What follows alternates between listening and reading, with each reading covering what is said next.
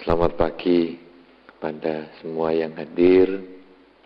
Dan juga saya lihat ada beberapa orang yang kemarin belum ada, sekarang tiba-tiba muncul. Ya, selamat datang juga. Saudara-saudara, pada pagi hari ini kita akan membahas satu topik yang mungkin bagi Anda cukup sesuai dalam kehidupan sebagai mahasiswa, yaitu cinta, seks, dan agama Buddha. Karena memang kadang-kadang Anda sendiri suka ngomong-ngomong tentang cinta, suka mungkin atau pernah berpengalaman jatuh cinta, pernah berpengalaman ditolak cinta, pernah berpengalaman stres gara-gara cinta. Nah, tetapi kadang-kadang orang sulit untuk mengerti apa makna cinta yang sesungguhnya. Karena memang kita ini sukanya latah. Latah alias ikut-ikutan. Bhakti Dhamma. Kemarin ditanya Bhakti, apa maknanya? Bingung. Gitu. Ditanya Bhakti Dhamma, apa itu? Karena latah aja. Dulu kakak kelasnya sudah ngomong Bhakti Dhamma, ya sekarang ikut aja. Armageddon. Latah juga kena filmnya Bruce Willis itu. Jadi waktu ditanya di mana bisa ketemu istilah Armageddon, bingung. Nah, dengan demikian sama dengan cinta ini. Cinta ini juga saya cenderung latah juga nanti akhirnya. Kenapa? Karena kadang-kadang konsep cinta itu sendiri tidak jelas. Dan banyak pakar cinta juga memberi pengertian yang berbeda-beda. Tapi sekarang kalau kita melihat pada session pagi hari ini adalah tentang cinta yang dipandang dari konsep agama Buddha. Apa itu sebetulnya cinta? Kalau kita ingin membahas tentang cinta, mungkin yang paling sederhana dalam agama Buddha adalah terdapat di dalam Karania Metta Sutta. Dan kemarin kita sudah bahas agak panjang tentang topik ketemu makhluk ya. Ya, ketemu makhluk pakai ayat apa? Nah, mau pakai parita yang mana? Kalau ketemu makhluk, ya saya sudah katakan ketemu makhluk adalah membacakan Karania Metta Sutta. Karena apa? Nah, karena kemarin tanya buktinya toh. Buktinya itu sudah ada di zaman Sang Buddha sendiri. Jadi Karania Metta Sutta itu diucapkan oleh Sang Buddha kepada para biku yang terganggu oleh makhluk-makhluk halus. Jadi dalam masa seperti begini nih, kemudian para biku pergi ke sebuah hutan, mau bermeditasi di situ, tapi makhluk halusnya merasa terganggu. Wah, ini biku-biku meditasi di sini, jadi hawanya panas. Nah, kemudian biku-biku ini digangguin oleh makhluk-makhluk halus itu. Sehingga biku-bikunya, waduh, pusing dah. Kalau diganggu terus begini, bagaimana bisa meditasi? Nah, kemudian menghadap Sang Buddha. Menghadap Sang Buddha, lalu Sang Buddha mengatakan, wah, kalian ini 500 biku ini kurang cinta kasihnya. Jadi diganggu makhluk seperti itu. Nah, lalu bagaimana? Sang Buddha memberikan itu. Sekarang kamu kembali ke sana, ke hutan itu, sebutkan ini Karania Metta Sutta itu. Nah, akhirnya para biku membacakan Karania Metta Sutta itu, makhluknya happy. Makhluknya happy malah mendorong, memberi kondisi supaya biku-biku bermeditasi, sehingga akhirnya 500 biku ini setelah masa puasa 3 bulan mencapai kesucian. Nah, itu buktinya. Kalau kemarin kan saya belum sempat ngomong bukti itu. Nah, jadi apa? Jadi sekarang makhluk yang Gawat-gawat itu kan kita pancarkan cinta kasih. Nah, sekarang cinta kasih itu rumusnya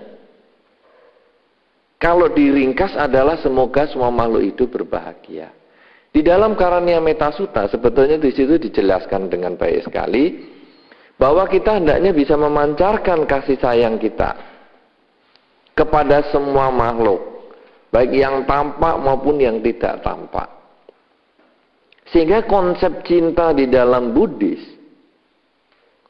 itu sebetulnya adalah memberi.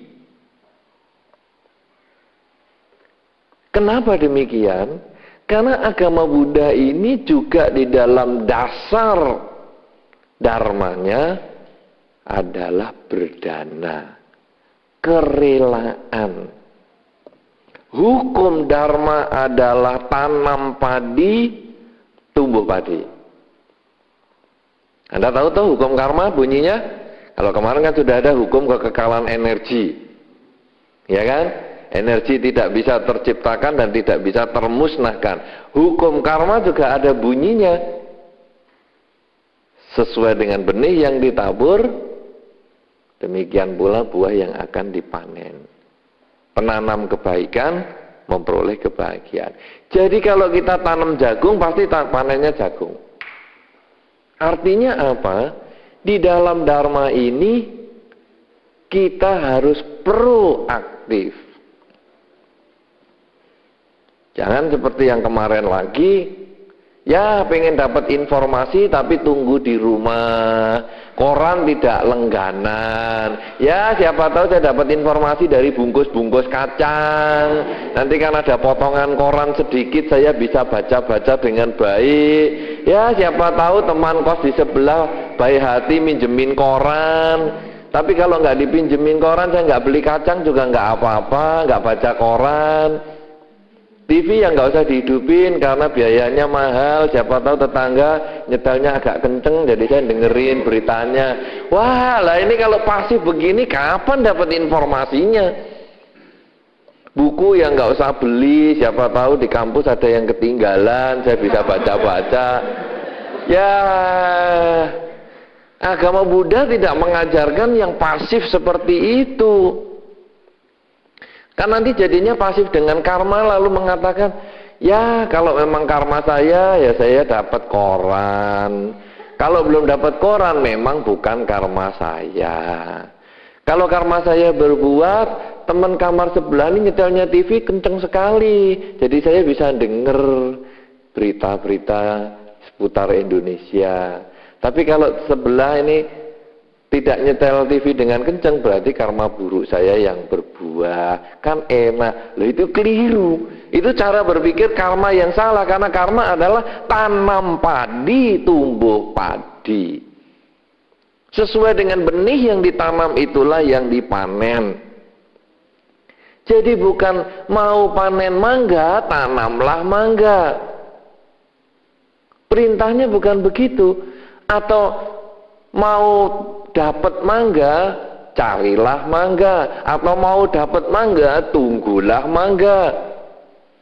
Tidak ada perintah itu. Tanam padi, tumbuh padi. Kemarin kan ada tebakan itu, telur dan ayam.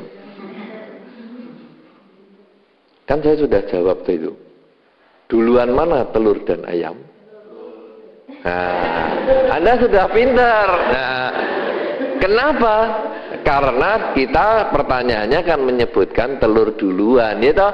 Berarti kan pada waktu ngomong duluan mana telur sama ayam, lah kamu kan dah tahu toh, yang duluan kan telurnya dulu. Nah, sekarang dengan hukum karma ini juga sama. Tanam padi, tumbuh padi. Jadi tanam dulu, baru panen. Nah sekarang Anda di dalam kehidupan ini mau dapat apa?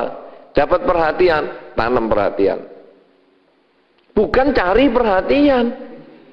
Oh saya mau dapat perhatian, cari perhatian. Wah pakaiannya yang aksi-aksi, ya sobek dengkulnya, ya, sobek belakangnya.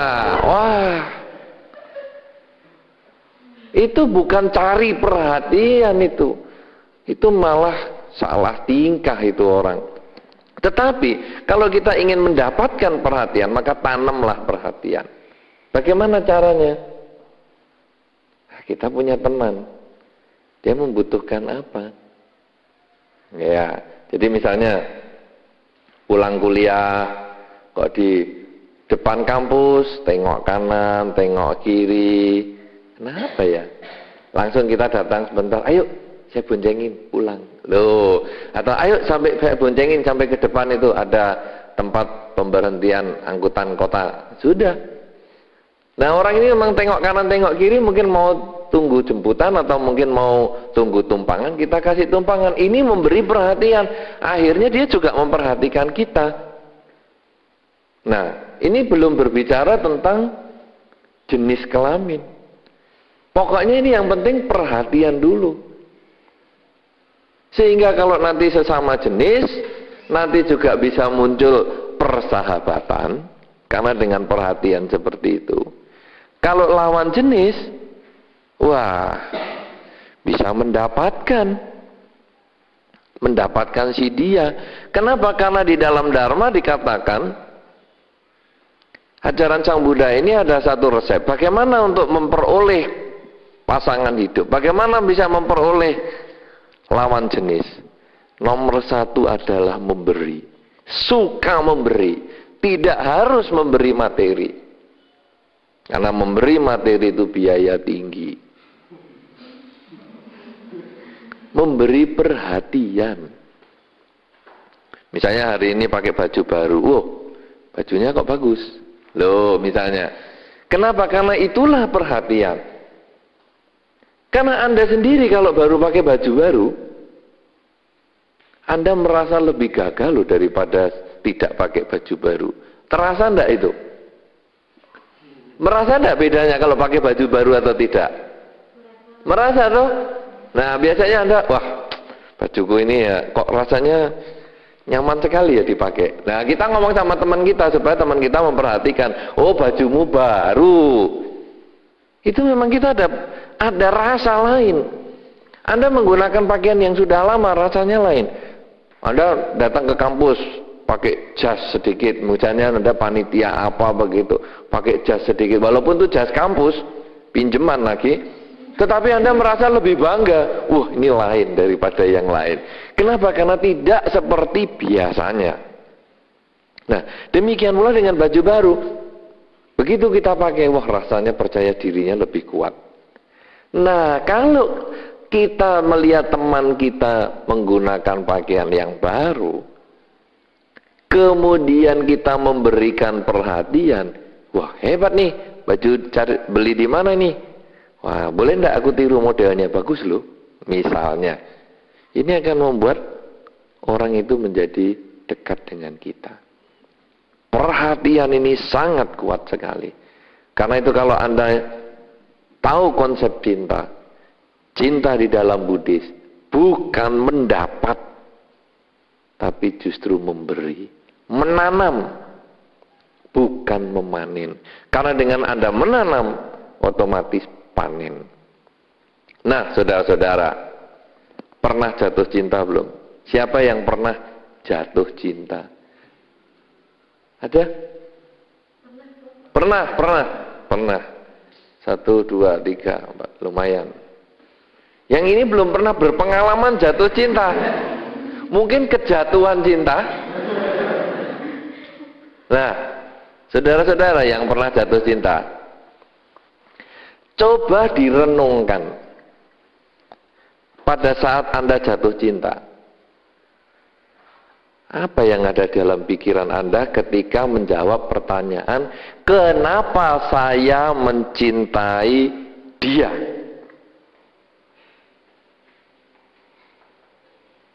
Pernah Anda tanya enggak yang pernah jatuh cinta ini? Kenapa saya mencintai dia? Kira-kira jawabnya apa? Dia perhatian. Oke. 2? Ada lagi? Ya? Karena cocok. Cantik. Terus? To make her happy. Terus to be, hah? Apa itu? Anak tunggal. Wah. Wah, ini luar biasa nih. Kenapa saya jatuh cinta sama dia? Karena dia anak tunggal dan kaya lagi. Wah, hebat. Siapa tahu ada juga saya jatuh cinta karena dia sudah tua dan mau meninggal dan warisannya banyak. Wah, ini hebat lagi. Nah, saudara-saudara, kalau saya mencintai dia dasarnya karena fisik, ini yang paling level paling parah. Dia cantik, dia ganteng, dia kuat, dia sehat, dia bergaya, dia kaya, dia seksi, dia maco. Itu yang paling parah. Karena level itu yang paling tidak bisa tahan lama. Dia cantik, wah kita seneng. Dia ganteng, wah kita seneng. Karena belum ketemu saingannya. Nanti ketika ada yang lebih cantik, ada yang lebih ganteng, amblas sudah itu pasti. Karena fisik. Wah, dia seksi. Ya seksi puja bakti atau seksi humas, kan bisa saja. Anda jangan terlalu kreatif, ya. Ya kan, wah dia seksi loh. Seksi apa? Puja bakti. Oh, hebat nih, berarti keyakinannya kuat, kan begitu. Nah, tapi kalau seksi secara fisik, itu juga tidak tahan lama. Seksi itu pada awal-awal masuk kuliah. Mungkin kalau sudah mau lulus badannya tambah berat badan 10 kilo. Udah nggak seksi lagi. Ya mungkin seksi berat badan begitu. Itu juga menjadi tidak awet. Karena berupa fisik. Nah, sekarang ada yang berupa non fisik. Dia pengertian, dia tanggung jawab, dia penuh perhatian. Itu ya tidak tahan lama. Kenapa demikian? Karena kita menuntut dia. Kita meminta dia supaya memenuhi harapan kita. Jadi saya cinta dia, sebetulnya saya butuh dia. Bukan cinta. Kalau yang pertama tadi, saya senang sama dia karena cantik, saya senang dia karena dia anak tunggal, walaupun jelek tidak punya gigi nggak apa-apa. Pokoknya yang penting kaya. Itu jelas-jelas bukan cinta. Itu ada maunya itu sebetulnya kebutuhan yang paling parah. Kebutuhan numpang hidup. Ya. Kebutuhan untuk terpenuhi kebutuhan primernya. Tetapi kalau yang kedua, itu kita hanya butuh saja. Saya butuh dia karena dia itu sabar. Kalau saya stres ngomel-ngomel apa-apa, dia mau dengerin saya. Jadi saya cinta dia karena kuping dia itu kayak kotak sampah saya. Kalau saya sudah tidak stres, saya nggak butuh kupingnya. Jadi kalau saya telepon dia, ayolah, saya baru stres ini, kamu datanglah ya, datang. Waduh, aku baru sibuk sekali. Ya udahlah, kamu nggak usah datang, nggak apa-apa. Yang penting kupingmu kesini aja untuk dengerin aku sudah. Ya, karena kita butuhnya cuma kupingnya sebagai kotak sampah. Itu kebutuhan. Aku cinta dia karena aku kalau stres bisa bersandar di dadanya. Wah, lega. Wah, ya itu sih juga kebutuhan. Aku cinta dia karena dia pinter kerja. Itu juga kebutuhan. Karena kalau aku sudah cinta sama dia, dia pinter kerja, aku santai-santai, dia yang kerja. Kebutuhan. Kalau begitu pacaran saja sama kuli bangunan, dia pinter kerja udah. Atau kalau cowok ya pacaran sama genduk itu pinter kerja udah. Aku seneng sama dia karena dia pinter masak. Pacaran aja sama koki. Kenapa? Karena sebetulnya kita hanya butuh, belum cinta. Nah, sekarang ada level lain lagi. Tadi ada sedikit kata-kata, to make her happy. Nah, untuk membuat dia bahagia. Kata-kata itu bagus. Cocok. Memang di dalam Dharma, dengan tadi kata-kata semoga semua makhluk hidup bahagia, itu sebetulnya kita memberikan kesempatan dia bahagia. Ini sebetulnya konsep cinta di dalam agama Buddha, membuat dia bahagia. Tetapi prakteknya tidak sesederhana itu. Kenapa demikian? Karena konsep pikiran kita setiap saat hanya bagaimana membuat dia bahagia. Itu sebetulnya cinta yang nanti bakal awet. Karena itu kalau ada pertanyaan, di dunia ini kalau merit, itu kan atau pacaran, itu kan ada beberapa kemungkinan. Kemungkinan pertama, ketiban cinta. Dicintai tapi tidak mencintai. Bisa loh pacaran, ya kan? Bos ruduk terus akhirnya ya kasihan lah, udahlah ayo jalan sama-sama.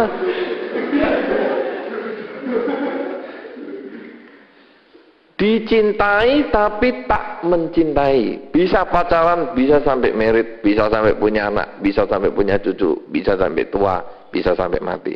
Dicintai tidak mencintai. Kemungkinan kedua, mencintai tapi tak dicintai.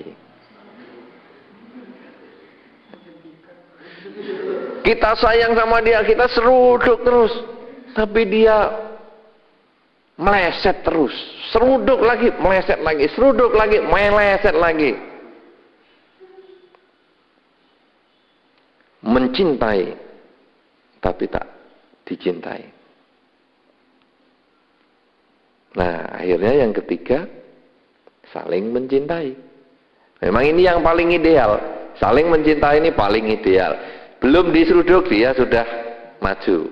Kita maju, dia juga maju. Kita maju, dia maju. Akhirnya ya biru semua. Karena kan sikut-sikutnya maju semua. Nah, jadi badannya wah, memar semua.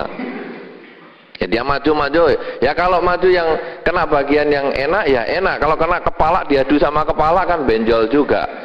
Nah, sekarang kalau kita disuruh milih, enak dicintai atau enak mencintai? Enaknya pilih yang mana?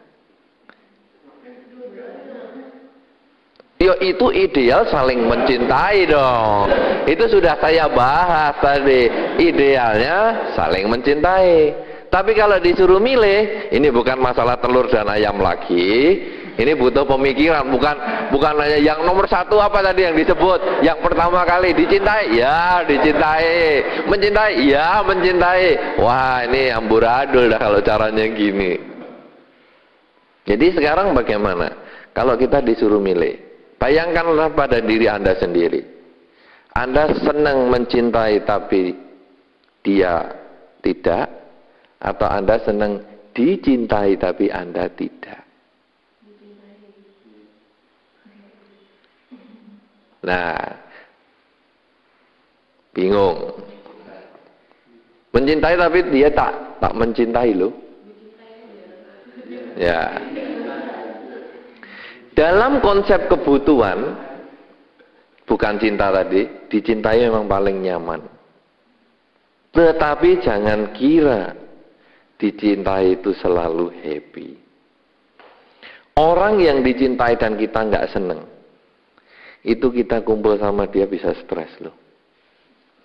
Oh sudah nggak seneng kok saya itu, nggak seneng kok kamu ikut terus kemana-mana jadi buntut saya, aduh pusing. Bisa jengkel loh. Jangan dikira dicintai itu enak-enak. Sebetulnya yang lebih nyaman mencintai. Nah, tetapi mencintai dalam konsep to make her atau to make him happy. Jadi saya senang sama dia. Masalahnya dia mau balas cinta saya atau tidak itu haknya dia, itu urusannya dia. Tapi yang penting saya harus senang dulu sama dia.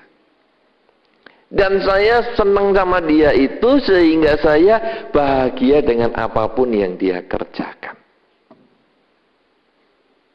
Apapun keputusannya, saya happy. Itu sebetulnya kalau kita benar-benar cinta. Sehingga cinta kan tidak harus bersatu. Kata Ebit. Karena memang begitu. Jadi kita tidak menuntut dia harus sama saya, dia harus jalan sama saya. Tidak. Cinta berarti saya ingin membahagiakan dia. Buktinya apa? Waktu pacaran. Waktu pacaran itu paling jelas kepalsuan pura-pura cinta itu. Padahal butuh. Kamu malam ini mau nonton film apa? Oh, film Armageddon.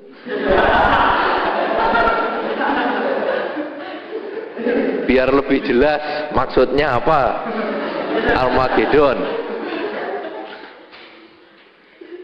Oh ya sudahlah, ayo nonton. Padahal sudah nonton. Tetapi karena pacarnya mau nonton lagi, ayo. Itu sebetulnya kan saya ingin membuat dia bahagia.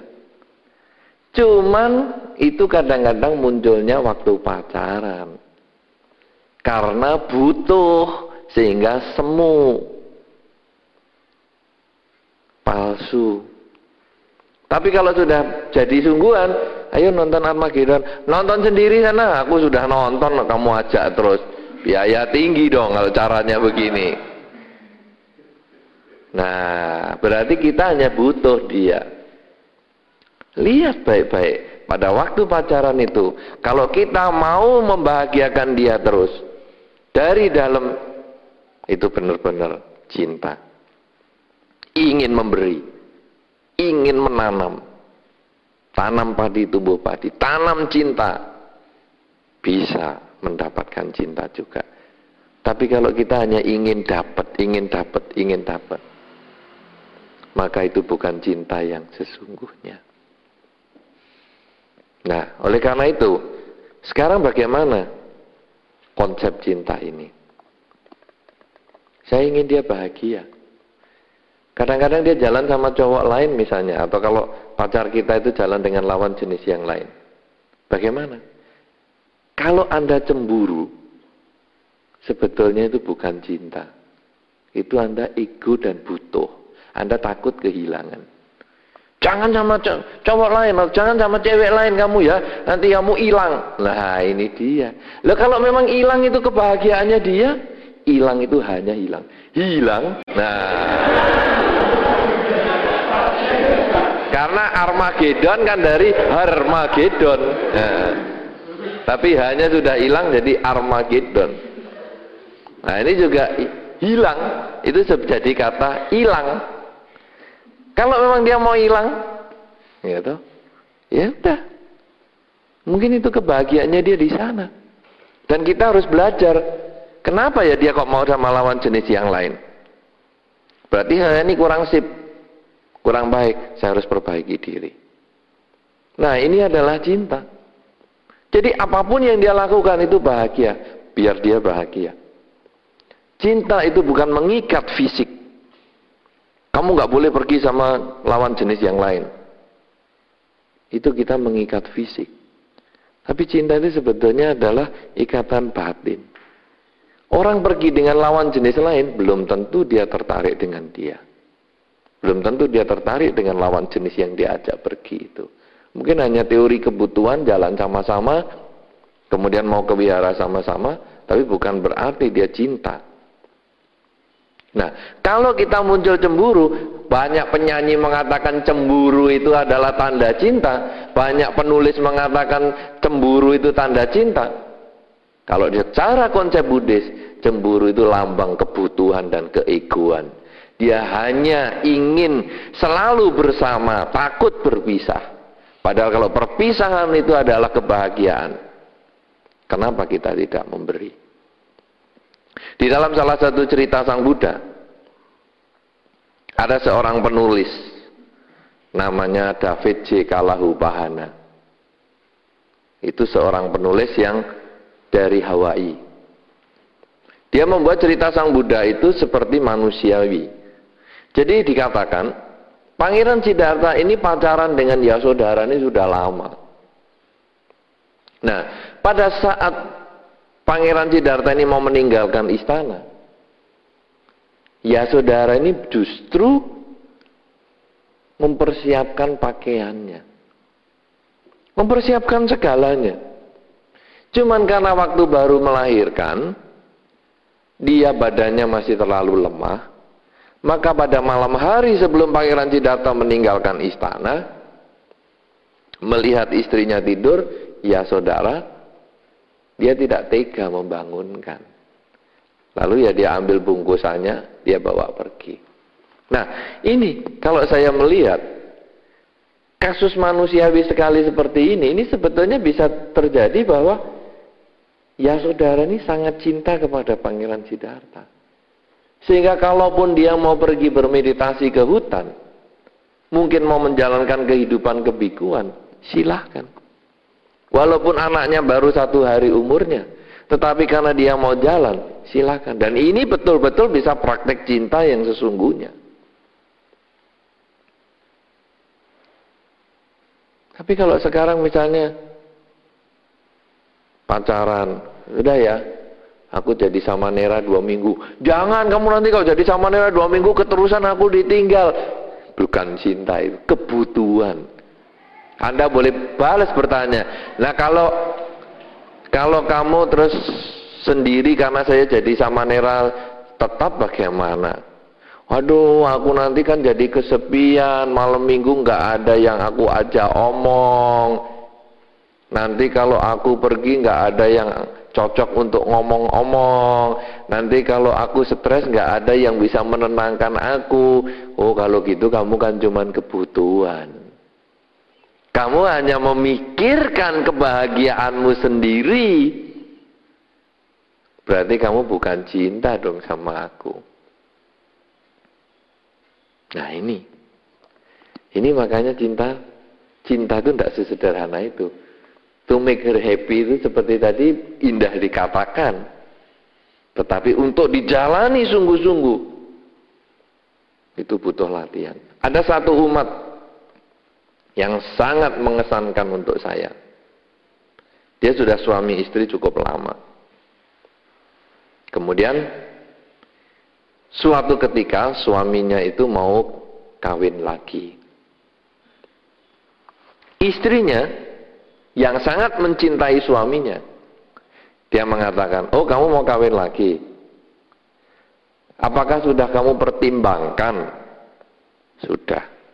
Apakah itu merupakan kebahagiaanmu yang tertinggi dengan kawin lagi? Iya. Kemudian istrinya menjawab, baik, kalau memang itu yang kamu maui, silahkan kawin lagi. Nanti aku urus semuanya. Dan diurus sungguhan. Dari gedungnya, undangan, makanan, pakaian pengantin, tukang fotonya, semua dia urus semua. Sampai pada saat hari perkawinannya itu, tukang foto yang memfoto itu malah keluar air mata. Dia tidak mengira bahwa ternyata yang diurus oleh perempuan ini adalah perkawinan kembali atau perkawinan laki suaminya. Dia pikir yang diurus perempuan ini adalah perkawinan adiknya. Nah, dengan demikian, kalau saya menyimpulkan, orang ini sebetulnya sangat cinta. Justru karena sangat cintanya dia memberikan apa yang terbaik yang dia bisa lakukan. Nah, bisa nggak to make her happy itu seperti itu tadi? Kalau itu bisa, apa yang Anda katakan terbukti. Tapi kalau, wah aku yang mana tahan bisa mempersiapkan seperti itu. Oh ya berarti kemalakatannya masih ada. Berarti kebutuhannya masih ada. Takut kehilangannya masih ada. Oleh karena itu, cinta ini sesungguhnya adalah memberi.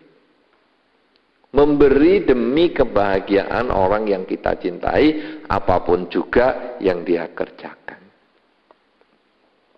Nah, sekarang bagaimana tentang seks ini sendiri? Seks ini adalah ekspresi cinta. Lebih tepat lagi, salah satu ekspresi cinta. Jadi dia sebetulnya adalah usaha memberikan kebahagiaan kepada pasangan hidup kita. Saya katakan salah satu ekspresi cinta karena seks itu bukan satu-satunya ekspresi cinta. Karena cinta itu bisa wujudnya macam-macam kok. Dengan hanya perhatian, memandang orang yang kita cintai, itu pun sudah perhatian yang baik sekali. Itu sudah membangkitkan rasa cinta yang bagus sekali. Dengan memegang rambutnya ketika dia sedang stres, itu pun sudah merupakan ekspresi cinta. Kita bisa mengajak dia humor sampai ketawa ngakak-ngakak cekikian happy sekali. Itu juga ekspresi cinta. Ketika kita bisa membantu di dalam segala kesulitan dia, itu juga ekspresi cinta.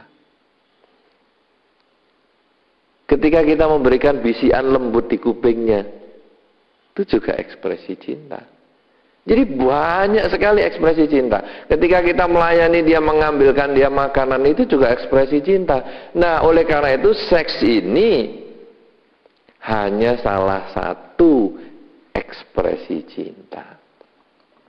Oleh karena itu kalau kita membaca di koran-koran dan majalah, ada beberapa remaja yang mengatakan, aduh ini bagaimana pacar saya menuntut seks kepada saya sebagai bukti cinta. Oh, itu jelas sesat.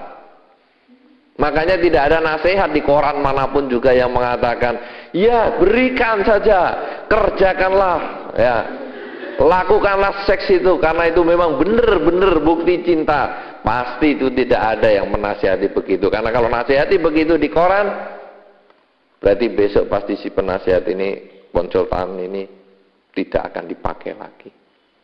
Kenapa? Karena itu tidak sesuai dengan aturan. Itu tidak sesuai dengan kemoralan. Dan itu bukan cinta yang sesungguhnya. Kalau cinta itu hanya dikerjakan dengan seks, maka tidak ada bedanya manusia dengan ayam. Anda pernah perhatikan perilaku ayam? Ayam jantan dan ayam betina, itu tiap pagi ada olahraganya dia. Begitu lihat betina, wajar sudah. Ya, betinanya lari sana, lari sini. Akhirnya, ya oke juga lah. Nah, Tapi dia kegiatan tiap pagi. Dan itu betinanya ganti-ganti. Sana ke sini, ke sana ke sini. Betinanya juga ganti-ganti jantannya. Jantan siapa saja ya oke juga. Tidak ada problem, ayam kok. Makanya orang yang sering ganti-ganti kan dikatain ayam toh. Iya toh. Ya karena ayam suka ganti-ganti. Nah, yang setia kan merpati. Makanya perkawinan kan selalu dilambangkan dengan sepasang merpati. Karena merpati itu kalau sudah kawin sepasang, dia hanya itu pasangannya. Dan kalau pasangannya mati, dia tidak kawin lagi sampai mati. Makanya selalu undangan itu gambarnya adalah merpati. Ada yang punya merpati di rumah?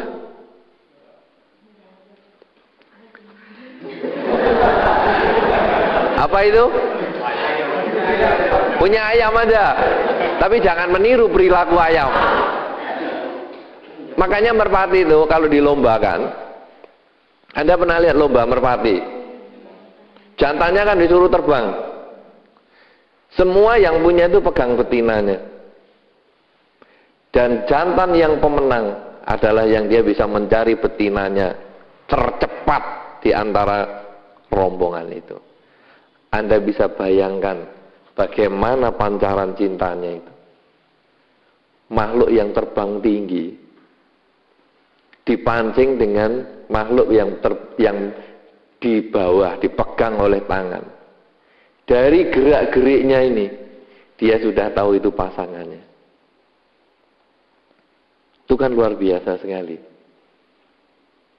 Nah, cinta itu ya seperti itu. Kalau sekarang bahwa seks itu sebetulnya hanya salah satu kegiatan saja.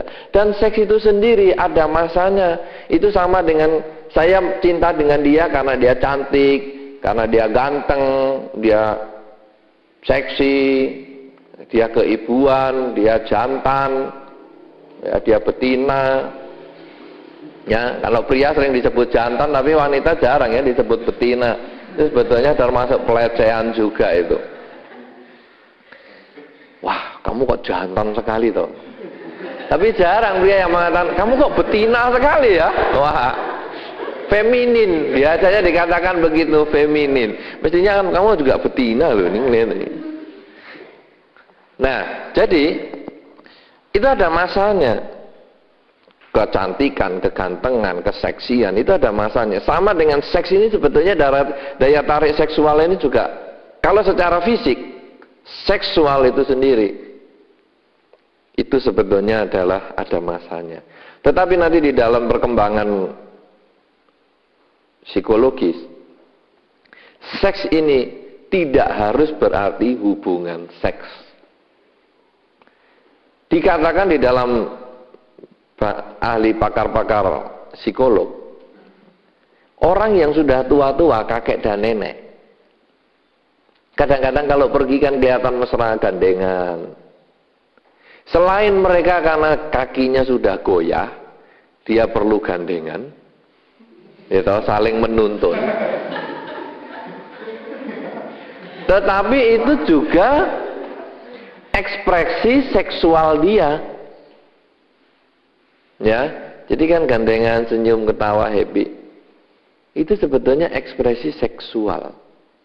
Jadi tidak harus berhubungan seks. Karena seks itu luas sekali. Ya. Nah, kalau sekarang yang dimaksudkan cinta, seks dan agama Buddha, mungkin yang dimaksudkan di sini adalah hubungan seks itu. Itu yang saya katakan bukan satu-satunya ekspresi cinta. Nah, karena itu, kalau sekarang kita cinta itu adalah karena kita mau memberi, kita ingin membahagiakan dia, maka seks ini pun tujuannya adalah saya ingin membahagiakan dia. Bukan saya ingin mendapatkan pengalaman dari dia. Saya ingin mendapatkan manfaat dari dia. Bukan. Tetapi saya ingin membahagiakan dia. Kalau seks dalam arti seperti ini, maka barulah itu bisa berjalan sesuai dengan konsep dharma. Nah, kemudian sehubungan dengan hubungan seks ini, bagaimana konsep dharma tentang pelanggaran seksual? Pelanggaran seksual itu ada objeknya. Objek pelanggaran seksual adalah saudara kandung. Jadi Anda walaupun sayang sekali sama saudara kandung, cinta sekali ingin membahagiakan saudara kandung Anda, jangan melakukan hubungan seksual sama dia. Maka saya tadi katakan, seks ini atau dalam pengertian yang lebih sempit, hubungan seksual itu bukan satu-satunya ekspresi cinta. Anda sayang sama adik Anda sayang sama kakak Anda, iya kan? Pengen hubungan seks nggak sama dia? Kalau pengen tuh kelainan ayam tuh. Karena ayam udah nggak pusing lagi, kakak, adik, ibu, anak, ajar terus tiap hari untuk olahraga. Tetapi Anda kan cinta, Anda ingin memberi. Adik Anda kepingin apa, Anda kasih. Adik Anda kepingin es krim, carikan. Adik Anda pengen beli apa, walaupun jauh Anda carikan, walaupun sulit Anda carikan. Kan begitu. Anda cinta karena Anda ingin membahagiakan dia, tetapi Anda tidak melakukan hubungan seksual kepada dia karena itu memang bukan yang seharusnya, dan itu adalah objek pelanggaran seksual di dalam dharma. Tetapi adik Anda kan Anda boleh elus, adik Anda boleh Anda gandeng sebagai lambang cinta. Sama dengan seperti tadi, kakek dan nenek yang sudah tua-tua saling gandengan, saling rangkulan. Itu adalah ekspresi cinta yang tidak harus melakukan hubungan seks. Nah, kakak dan adik, saudara kandung, ini adalah objek pelanggaran kesusilaan. Di dalam dharma, pelanggaran kesusilaan ini adalah sila yang ketiga. Sila yang pertama adalah tidak membunuh. Sila yang kedua tidak mencuri. Sila yang ketiga tidak melakukan pelanggaran seksual. Sila yang keempat tidak melakukan penipuan. Sila yang kelima adalah tidak mabuk-mabuan. Nah, pelanggaran seksual ini objeknya adalah saudara kandung, kakak atau adik sendiri. Yang kedua, anak di bawah umur. Nah, jadi ada anak balita, Anda seneng tetangga Anda itu. Aduh, aku seneng ini. Pengen apa? Nangis, pengen digendong. Tapi kan Anda juga tidak melakukan hubungan seks dengan dia, kecuali Anda mau ditahan polisi dan dikeroyok orang kampung. Itu kan banyak tuh di koran-koran tuh, anak balita 5 tahun, 13 tahun, itu juga anak kecil yang di bawah usia umur. Itu dijadikan korban seksual. Ini keliru, karena di dalam dharma ini pun adalah termasuk pelanggaran seksual. Selain saudara kandung, anak di bawah usia itu termasuk balita dan 17 tahun ke bawah dan seterusnya.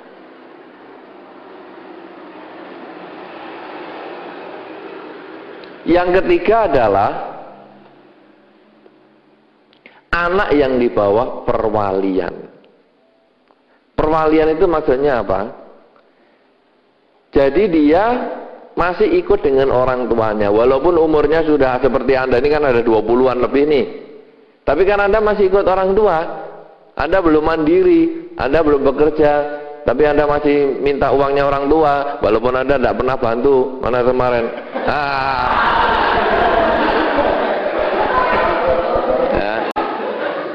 Orang tua kerja pusing-pusing, emangnya gua pikirin. Cuek-cuek saja.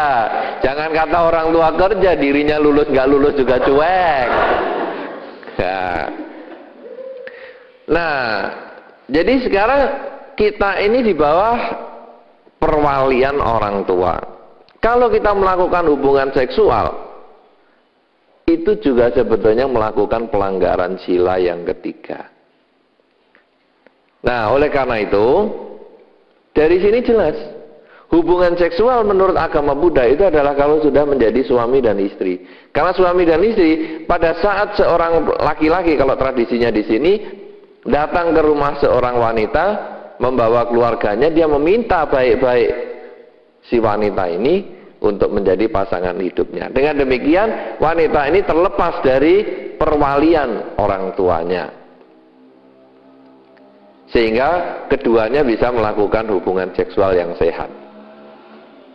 Ya, nah, selain keluarga, kakak dan adik, selain anak di bawah usia, selain orang-orang yang di bawah perwalian, maka pelanggaran seksual itu bisa terjadi terhadap objek yang merupakan suami atau istri orang. Jadi kalau dia sudah suami atau istri orang, jangan melakukan hubungan seksual dengan dia. Walaupun cintanya luar biasa, tapi cinta kan tidak harus diekspresikan dengan hubungan seksual. Tetapi ini banyak sekali sekarang pil dan will itu. Ya, pria idaman lain dan wanita idaman lain. Kalau dalam bahasa sinetron ya sepia. Sepia. Itu kan ada lagunya toh, sepia. Itu kan cerita tentang will, wanita idaman lain. Nah, itu sebetulnya adalah merupakan pelanggaran seksual juga. Mungkin kita senang dengan seseorang. Nah, apalagi kalau tadi konsepnya karena cintanya itu adalah karena fisik misalnya. Wah, senang sekali fisiknya dia lebih hebat. Apalagi ada orang-orang yang punya kelainan jiwa itu melihat bahwa pasangan hidup orang lain itu mesti lebih baik daripada yang masih sendirian. Kenapa? Karena dia dipilih orang berarti mesti bagus. Yang masih sendirian nanti masih jelek-jelek semua. Itu logika sederhana toh. Restoran yang sepi pasti nggak enak. Yang rame mesti enak. Itu kan logika sederhana. Jadi kalau cewek atau cowok sering ganti pasangan, kawin cerai, wah ini mesti sip. Lah sudah janda 5 kali aja masih mau orang. Apalagi yang 4 mati semua. Mah yang kelima masih mau jadi korban untuk mati lagi. Berarti ini kan sip. Ayo hajar serbu. Iya toh? Nah, apalagi duren, duda keren. Wah. Oke punya. Nah, jadi kita kadang-kadang ada melihat ada orang-orang punya kelainan jiwa seperti itu. Wah, kalau pasangan hidup orang lain itu mesti lebih bagus sudah. Karena dia sudah dipilih orang mesti sip lah, jaminan. Nah, lalu kita melakukan hubungan seksual dengan dia, itu juga pelanggaran kesusilaan. Jadi pelanggaran kesusilaan sudah ada 4 objeknya. Pasangan keluarga sendiri, kakak atau adik, anak di bawah usia, kemudian orang di bawah perwalian seperti Anda para mahasiswa ini, kemudian suami atau istri orang, maka yang kelima adalah orang yang melaksanakan sila.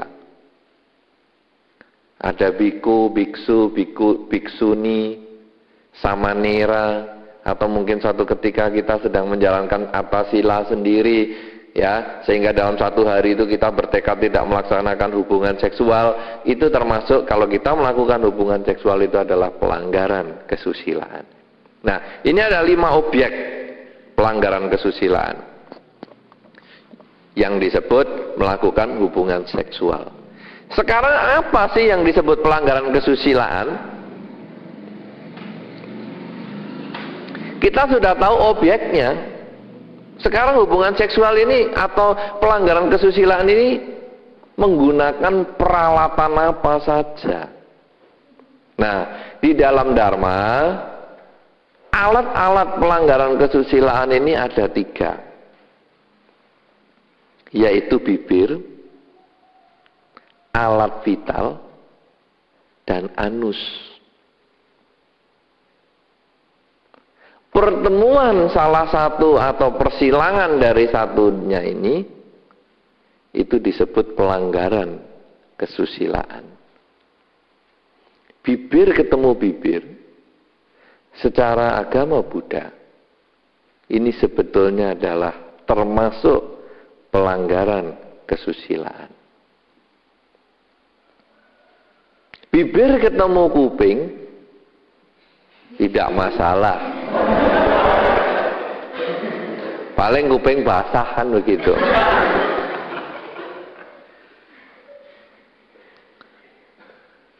Bibir ketemu alat vital, ini namanya oral sex.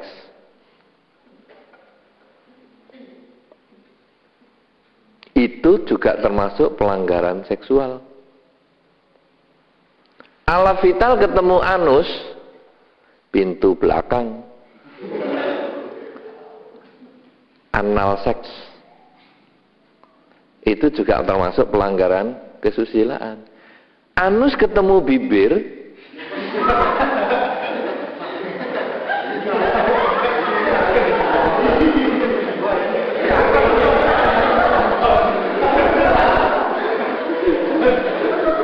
itu namanya gaya kucing.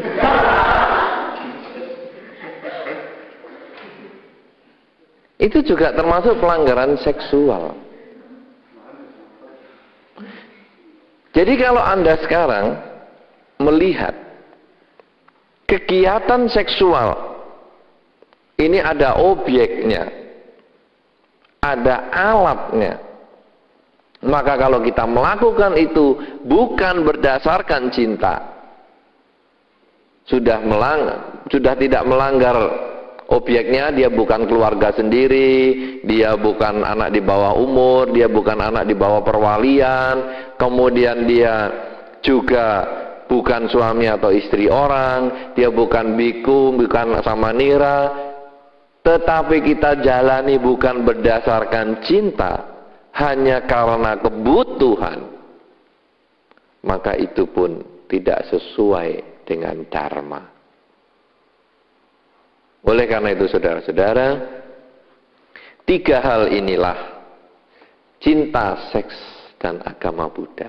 Agama Buddha melihat cinta sebagai bakti, pemberian, pengabdian, bukan mendapatkan, membutuhkan, mencari, memuaskan ego kita.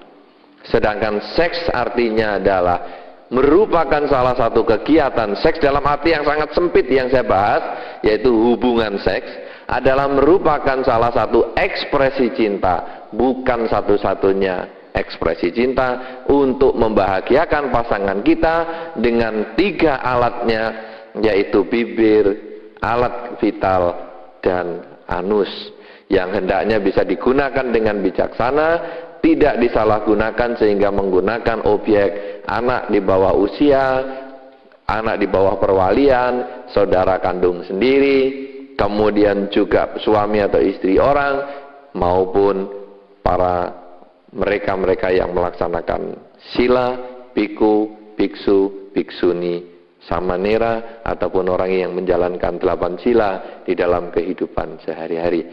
Inilah yang bisa saya sampaikan pada pagi hari ini. Semoga bisa menambah wawasan Anda, menjadi pegangan hidup Anda. Semoga Anda selalu berbahagia, mantap di dalam bakti pada dharma, di dalam kehidupan Anda sehari-hari. Semoga Anda berbahagia, semoga semua makhluk, baik yang tampak maupun yang tidak tampak, memperoleh kebaikan, kebahagiaan sesuai dengan kondisi karmanya masing-masing. Sabe sata bawantu suki tata.